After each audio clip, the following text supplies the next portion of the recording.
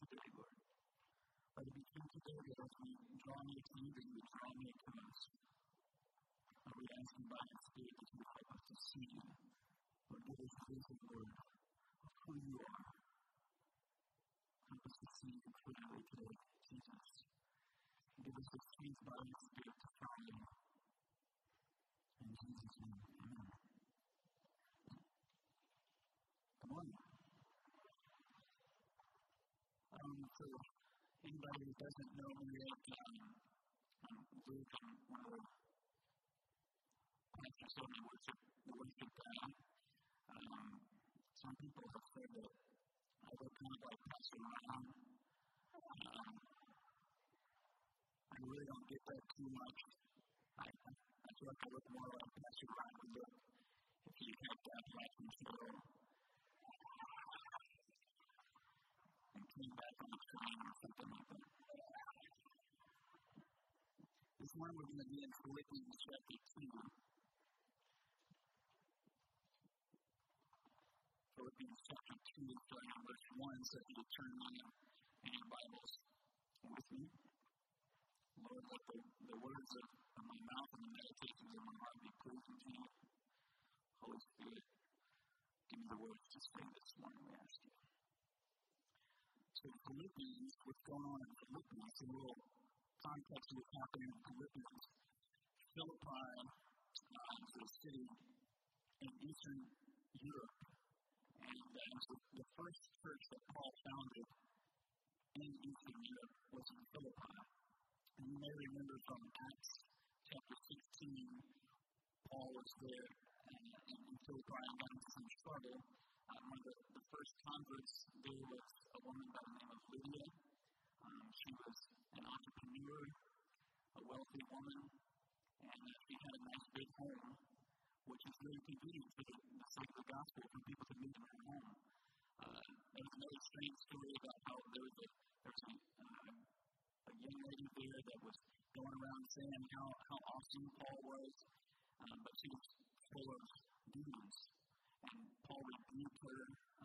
It says, this is one of the first things I remember latching on to as a high school student reading my Bible, was that Paul was greatly annoyed. I was like, I can relate to this guy. I don't know about the rest of the biblical people, if I can relate to it. I can relate to somebody following me around and that making you greatly annoyed. And so she said two things. This is a man of God, so we got to come to it and rebuke the evil spirit, and the spirit come out of her. And that was a kind of a bad deal for some people because they made their living off of the novelty of having someone being possessed by an evil spirit. And then Paul and Silas get thrown into a jail there in Philippi, if you remember that story. And they started singing. And there was an earthquake, the jail comes open, and the jailer is like, oh no, I'm going to die. He brings out the sword to kill himself because he's anticipating death anyways, and might as well just get it over with. And he hears Paul and Silas say, no, we're still here. We're still here. And he ends up giving his life to Jesus and introducing Paul and Silas to his whole family, and the whole family surrenders their lives to Jesus. So this is Philippi. So this letter, Paul is writing from a jail cell, as he often did, to the church, his friends in Philippi. So it's a very familiar letter when Paul opens up. He's thanking God for them. A little bit as well about the city. It's where people would go and retire to. It's kind of like the Florida of Macedonia. Like if you were a Roman dignitary, somebody, a soldier, you would go to Philippi and you would retire there. So there's a lot of pride in citizenship. And so a lot of the book of Philippians is about citizenship being in heaven. So there you go. There's a little bit of history about what's going on in Philippians. So, chapter 2, starting in verse 1. Paul Paul says, so like this, if you encouragement in Christ, any comfort from love, any participation in the Spirit, any affection and sympathy, complete my joy by being of the same mind, having the same love, being in full accord and of one mind. Do nothing from rivalry or conceit, but in humility count others more significant than yourselves. Let each of you look not only to his own interests, but also to the interests of others. Have this mind among yourselves, which is yours in Christ Jesus, who though he was in the form of God, did not count equality with God a thing to be grasped, but made himself nothing, taking the form of a servant, being born in the likeness of men, and being found in human form, he humbled himself by becoming obedient to the point of death, even death on a cross. Therefore, God has highly exalted him and bestowed on him the name that is above every name, so that at the name of Jesus every knee should bow, in heaven and on earth and under the earth, and every tongue confess that Jesus Christ is Lord, to the glory of God the Father. Amen. This is the word of the Lord. Thanks be to God. So this text starts out. It's all about an attitude, the mindset that we have in following Jesus. And it starts out from what we receive from Christ. This is important for us to see. If we want to serve like Jesus served, we have to first receive from Jesus. We love him because he first loved us. Right? The Bible says that one of the things that we receive from Christ is encouragement. It means to come alongside. Encouragement is a hope that Jesus himself is encouraging us. This week I'm going to get to help lead a songwriting camp for high school students who are following Jesus.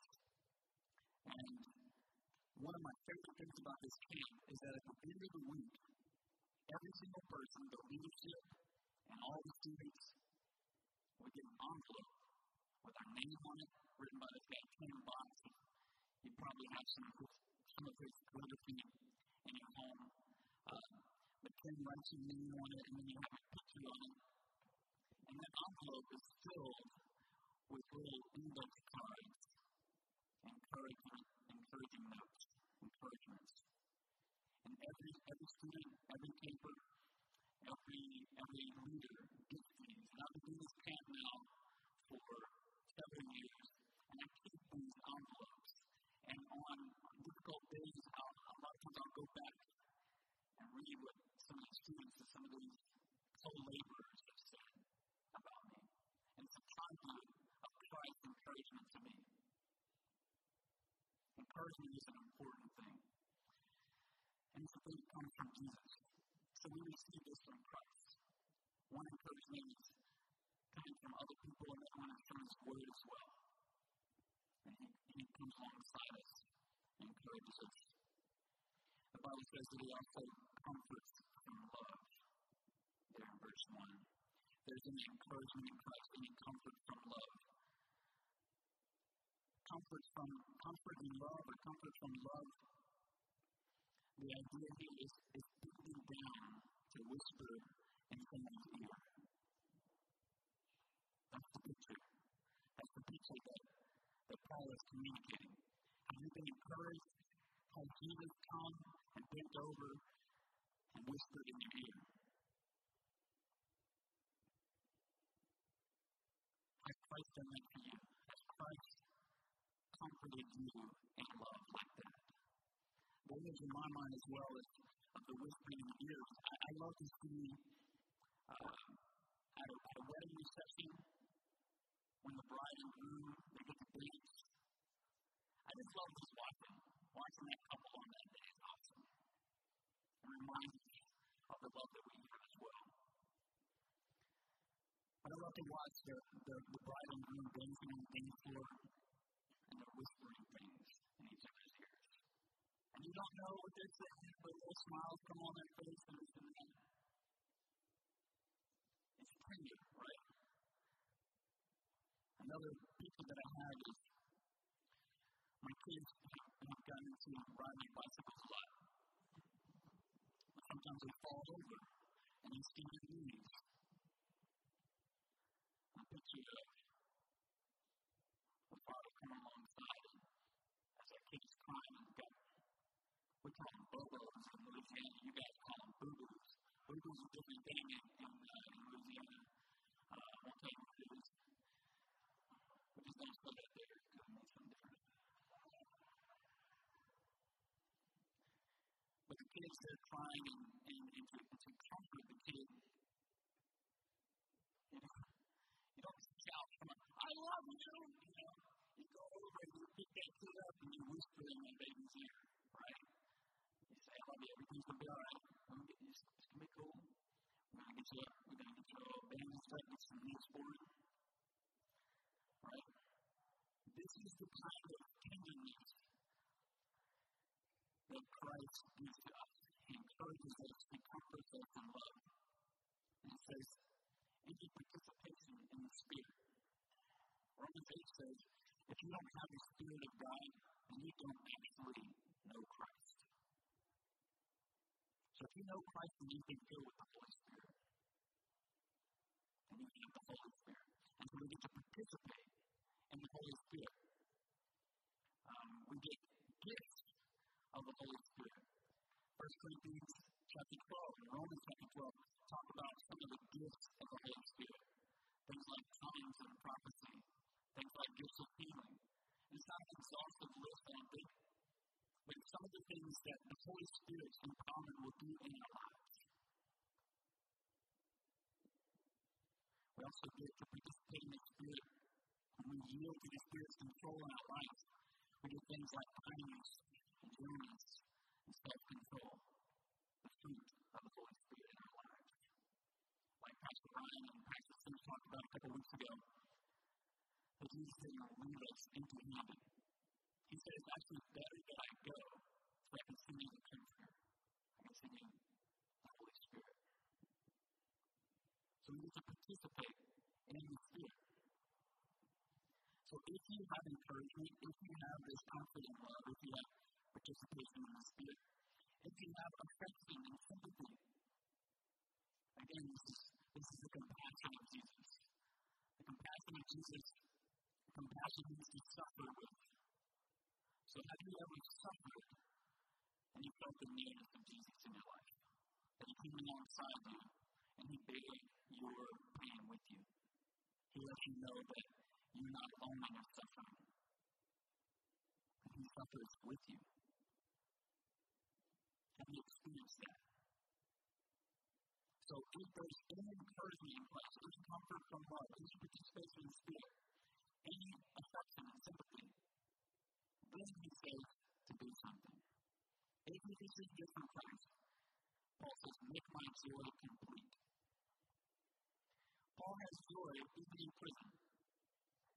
He's sitting there in prison saying, I got joy. He's saying, just make it complete though. The way that my joy would be totally complete is if I heard a good report that the people who are among you who are causing division would actually be of one mind. The joy of leaders comes from like-mindedness. And our joy is incomplete if there's division. Paul says in, I think it's chapter 4 or 5, he calls a couple people out by name. He's like, these two ladies, he's like, hey, I'll get this thing straight. I'll get it together. He just called them straight out. Put them on blast in front of everybody. That's the way Paul rolled. I don't know if you guys remember that as well. But when he witnessed Peter, another apostle, saying everything, he had experienced everything with Cornelius, saw the Gentiles coming to faith in Jesus, but then he wanted to sit with his own kind when they were eating. And Paul said, hey man, why are you sitting over there in front of everybody? This is part of the servant attitude. So if we can't reconcile the idea of service with what Paul's doing and what Jesus has done and turning over the table and ideas of service, is incomplete. But the joy of leaders comes from like-mindedness. It doesn't mean that we'll all be the same. It doesn't mean uniformity. God wants to use you, all of you. He doesn't want you to be a clone of somebody else. George MacDonald says this. He says this. As the fir tree lifts up itself with a far different need from the need of the palm tree, so does each man stand before God and lift up a different humanity to the common Father. And for each, God has a different response. With every man, he has a secret. The secret of the new name. In every man there is a loneliness, an inner chamber of peculiar life into which God only can enter, a chamber into which no brother, no sister can come. From this it follows that there is a chamber also. O God, humble and accept my speech. There is a chamber in God himself, into which none can enter but the one, the individual, the peculiar man. Someone said peculiar man. It's not just talking about me, it's talking about you too. Out of which chamber that man has to bring revelation and truth for his brethren. This is that for which he was made, to reveal the secret things of the Father. So I don't know if you will follow that quote, sometimes it's hard to follow, but basically the gist is this. God wants to use you. He wants to use you. The same you that used to be in the baseball cards or whatever it was when you were a little kid, he wants to use all of that. He wants to redeem all of that. He wants to use you. He doesn't want to make you a robot or a clone of somebody else that is used. He wants to use you. And that there is something that he can reveal to you and through you that he can reveal to and through anybody else in the exact same way. That's good news. That's good news for you. That's good news for me. That God, he loves us enough to participate with us in that kind of way and communicate to us in that kind of way as well. So that like-mindedness doesn't mean that we're all going to be exactly the same. He wants us to have one love, which is the same kind of self-giving, sacrificial love of Christ. He wants us to be in full accord or one accord. Full accord or one accord means knit together. My buddy Matthew Clark says, not stranded. And when a cloth is woven together, when there's just one string kind of ripped out, it's a strand. It's stranded. But when it's woven together, it makes something beautiful. It's knit together. That's how God wants us to be. And all of our peculiarities, God wants us to be in harmony with one another, making one thing, one body. One mind comes from the Greek word phroneo. Phroneo is an interesting word. It's a verb, but it's kind of hard to translate into English from what I gather from these commentators. It's a mindset that produces action. This is what God wants in us. He wants a mindset that produces action. A lot of times we kind of like gather information and then we just want to sit on it. That's not what he's talking about. It's a mindset that produces action. It's the same word translated phroneo is translated as attitude in verse 5. Attitude. Somebody say attitude. Attitude. Most times when you think of attitude, you think of a teenager rolling the eyes, doing this thing. She got a lot of attitude. She's going to have to get it right. You know what I mean? So, but attitude isn't just a thing for negative things for teenagers. An attitude is a mindset that produces some actions.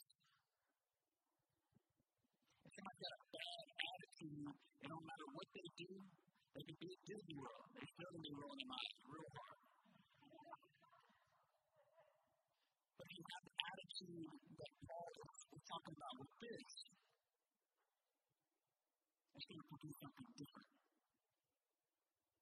If we have the attitude of Christ, the servant, it's going to produce service in our life. It's not going to be just, wouldn't it be nice to serve somebody? It's going to actually produce that. It's going to be an attitude. Another word that defines the word phroneo is the word savor. I learned a little bit about savoring when I went to Asheville, North Carolina, and I got these fine chocolates for England, my wife. So I brought home these chocolates. I can't remember. French Broad chocolate is in England.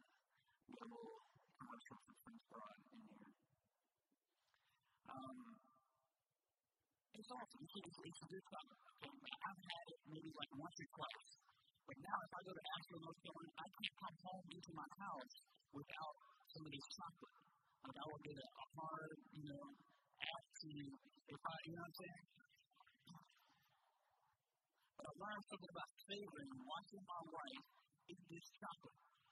She don't eat it like me. She don't eat it like a Snickers. You know what I'm saying? Like you just pop it in the mouth and that was good. Like it was surprising and we're good. No. The way that she eats this chocolate, and you forgive me, I didn't feel it to her. I'm so hungry.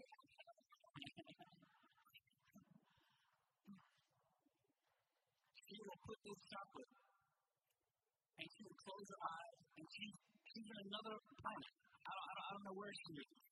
But she would just hold that little piece of chocolate with the stuff on the inside. What's it called again? The little chocolate with the stuff on the inside?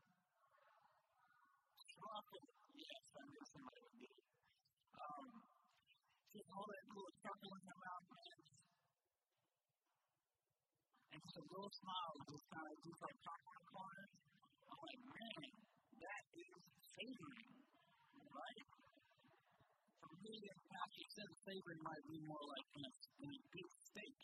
You don't want to just like take a bite and swallow that thing. You want to let all of the flavors. It's good. Savor. It's meditating on something until it produces some sort of action. The like-mindedness that God wants for us will be what we produce as we meditate on the things of God and the person of Jesus. Philippians 4:8-9 says this. The whole book of Philippians basically revolves around chapter 2. So this is a natural outworking of this meditation. It says, finally, brothers, whatever is true, whatever is honorable, whatever is just, whatever is pure, whatever is lovely, whatever is commendable, if there is any excellence, if there is anything worthy of praise, think about these things. What you have learned and received and heard and seen of me, practice these things. And the God of peace will be with you. Notice he says, think about it and then practice it. He doesn't stop on think about it. And he doesn't just jump right to practice. He says, think about it and then do something about it.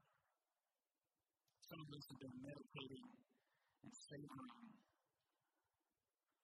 things that are false, things that are not honorable, things that are unjust, things that are not pure, things that are not lovely, not commendable, not excellent, not worthy of praise.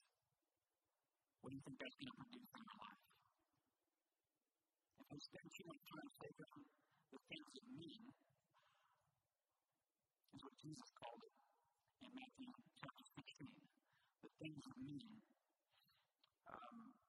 then we're not going to produce the righteousness of God. In Matthew 16, we have a little story of Peter.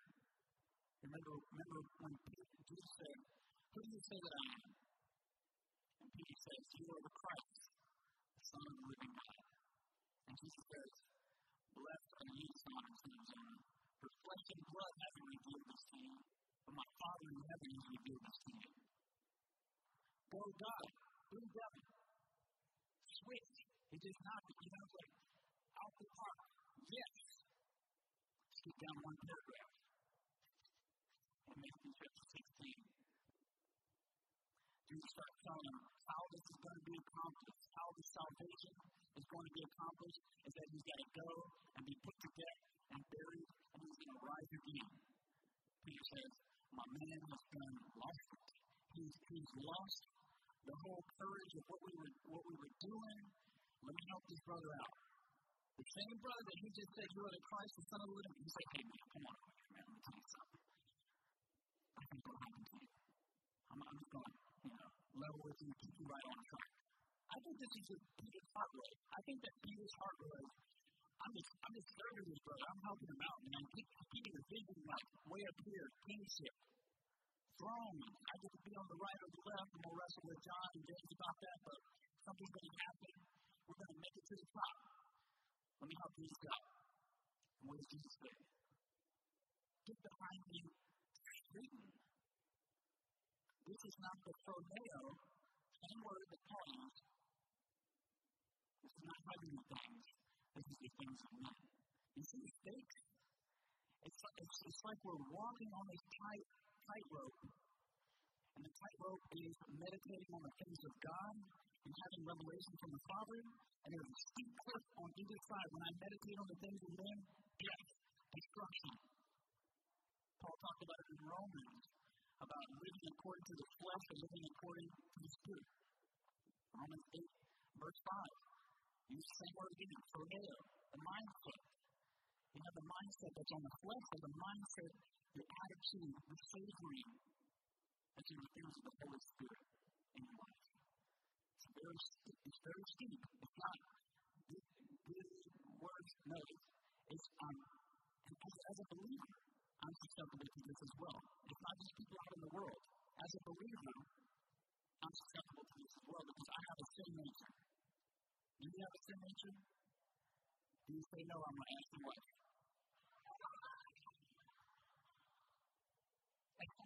Somebody just says, uh-oh. I need some counseling taxi. I don't know. Woo. Paul gives two examples of what the meditation, what savoring the things of men looks like. He says in verse 3, Philippians 2, verse 3, he says, do nothing. And y'all's Bible doesn't say do nothing. Sometimes mine just says nothing. Do nothing from rivalry or conceit. Rivalry. Some of the translations might say selfish ambition. This is the things of men. Rivalry, factionalism, partisanship. That's what rivalry is. Do nothing out of the motivation of defending your faction, your party. Paul's talking to the yous, but he's also talking to the y'alls. You follow me? He's talking to each one of us individually, saying don't do anything out of selfish ambition. But he's also talking to groups of people there in Philippi. Little subcategories underneath the main category of Christian. Y'all checking with me this morning? You know what I want to do? When somebody wants to step on the toes of my little faction, I want to keep score. I'm a competitive person. I got these, I don't know if you ever see, I got like this thing in my hand right here. That's because on Tuesday night I ran into a tree playing softball. I say catching because I completely catch them.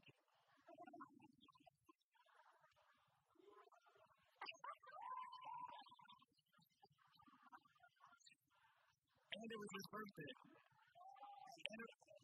You're right, not on person, the guy that hit the ball.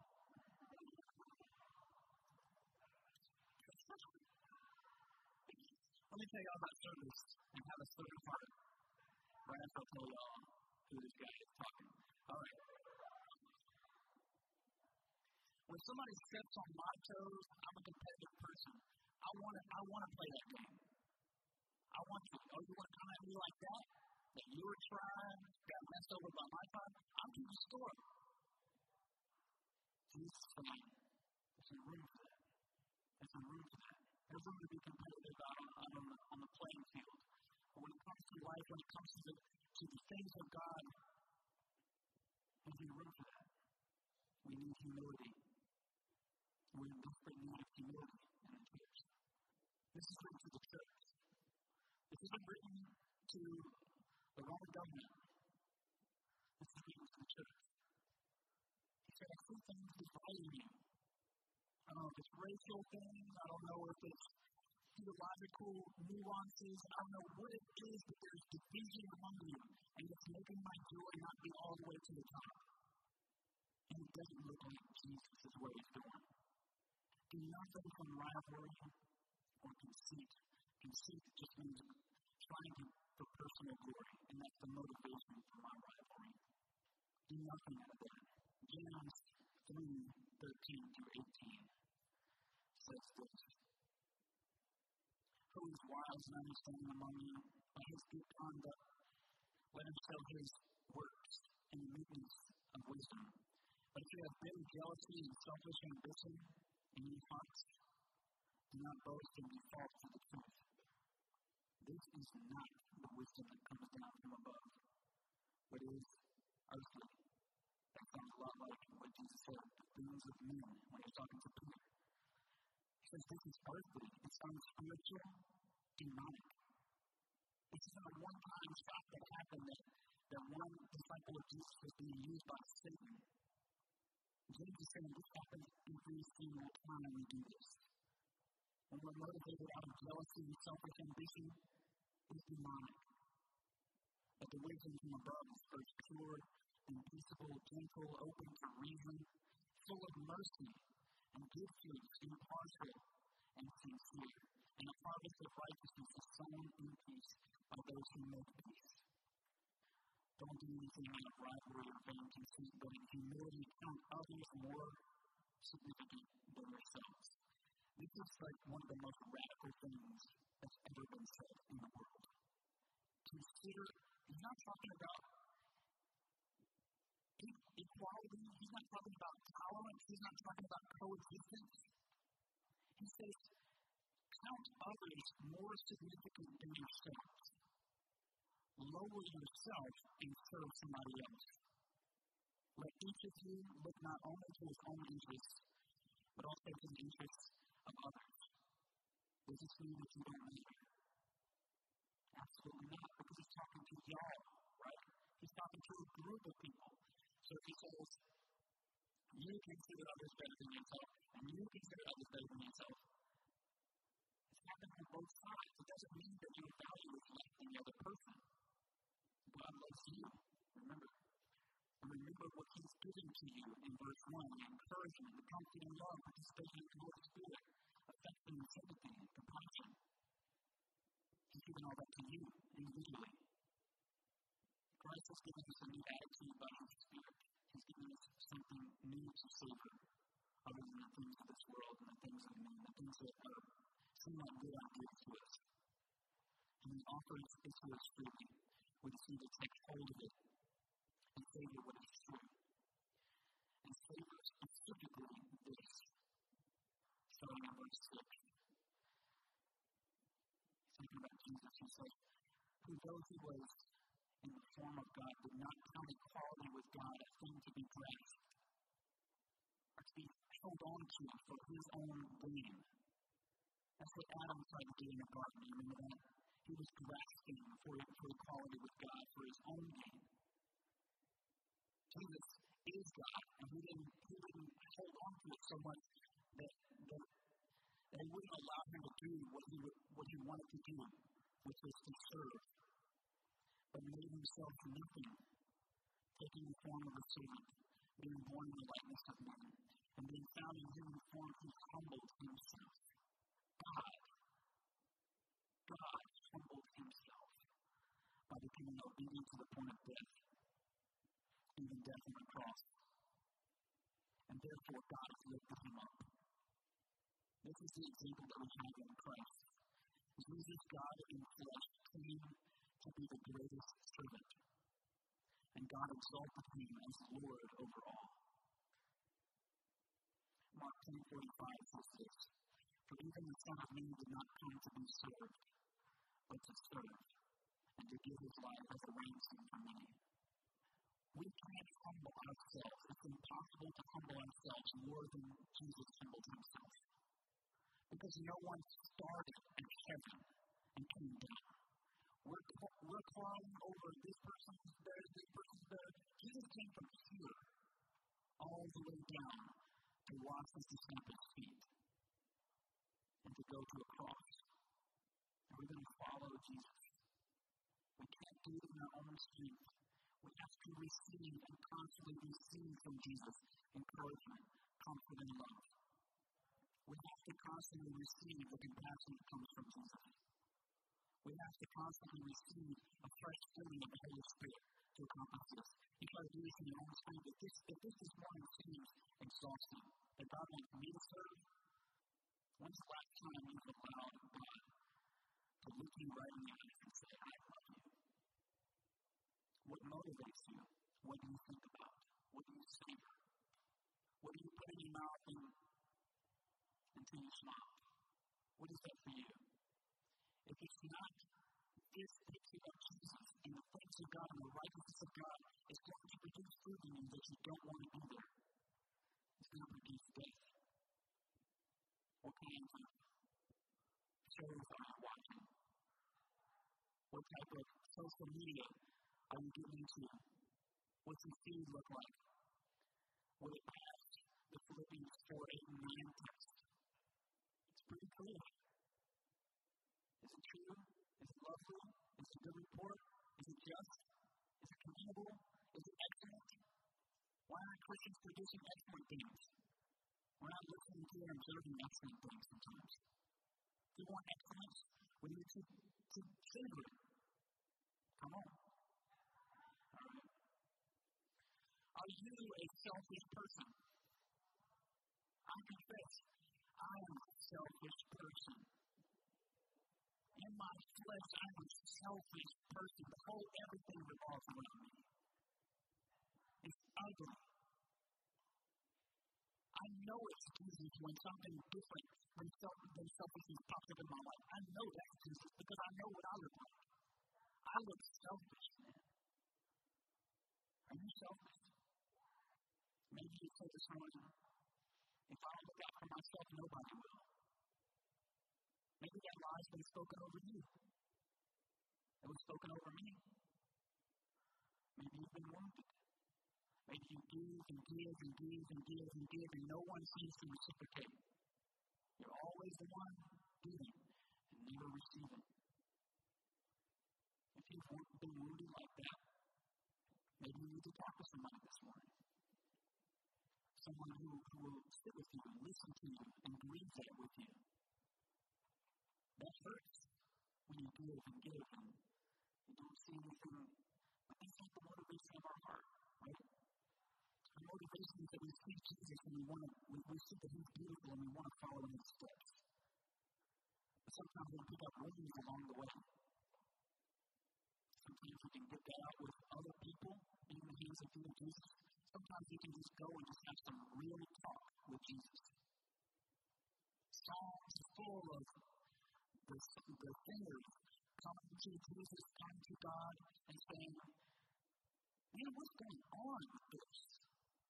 Where are you? I'm doing this and this and this, and nothing is happening. I'm being spent out. I'm scratching a lot of backs, but nobody's scratching mine. What is going on with this? Maybe you need to have some real talk with God. You can't possibly serve if you haven't been saved by Christ first. So maybe you run out and you need to receive from Jesus encouragement, comfort, and love. And you need to have him come bend down low and whisper in your ear. God can restore you. He can restore you. He can redeem you. He can redeem your life. Jesus would take time often to be alone with the Father. In those times, I believe that our Messiah was receiving that same type of encouragement, comfort, and love, participation in the Holy Spirit, affection, sympathy. I believe that's what he was receiving when he would go away. Why else would you go away in the middle of the night to just like thrown Bible verses or something out of legalism. No, he is receiving encouragement from his Father. I'm not saying that don't keep concrete scriptures, don't take that out of context. It comes to meditating on the scriptures, but we have to let the Word of God read us, and the Holy Spirit of God illuminate that text to hear His love for us, to recognize His Spirit in our lives, to sense His presence with us when we're in pain. And you can receive that today. You can receive that. You can receive that today. One-on-one from the Father, asking a brother or sister to be a conduit of that for you. And just reach out and say, hey, brother, hey, sister, I need the encouragement. I need that comfort from Jesus. Would you pray with me? You may ask them that. You may ask them to talk with you, to encourage you, to listen to you, and alongside you in your pain. But maybe you've been receiving this kind of love for the longest time, and you just everything just seems stale. When was the last time you've gone out of your way to serve someone who couldn't return the favor? It's truly better to give than to receive. Sometimes we get stale because we just received and we've never been poured out. We're not taking the time to invest in other people. Is your motivation for your own glory, for your own vain conceit? Are you just being nice to people? Or is it truly this attitude of Christ in you that's producing kindness? Niceness might just be for your own vain glory. Maybe this morning you have never surrendered your life to Jesus. And I want to serve you today by introducing you to the King. Would you say that you've made a mess of your life? Have you put other things before God? Have you lied, cheated, stolen? Have you hated someone in your heart and harbored unforgiveness? The Bible calls these things sin, and they separate us from God. The Bible says that the wages of sin is death. It's not just uncomfortable life that happens to you, but the wages of sin is death and hell. But God, who is rich in mercy, sent His Son to take that punishment for you and for me. He is the ransom for our sin. We've done stacked up so many sins that we could never, ever pay. But Jesus, He came and He was the ransom. He paid the ransom in His own blood. He paid the ransom. This is the kind other lords may lord it over people. Look down their noses, but our Savior, our good Lord, has come and He's knelt down and He's washed our feet. And He's opened up His arms and He's died and He's bled for us. So I just want to model this what it might look like to pray and ask Jesus for forgiveness. Father, this morning I recognize that I'm distant from you. I've seen my best efforts and they've fallen short. And you call it sin. And you call it iniquity.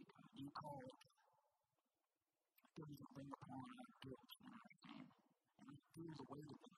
I feel that guilt. I feel that shame. I feel that separation from people and from you. So God, I'm asking you, will let the blood of Jesus be applied to me?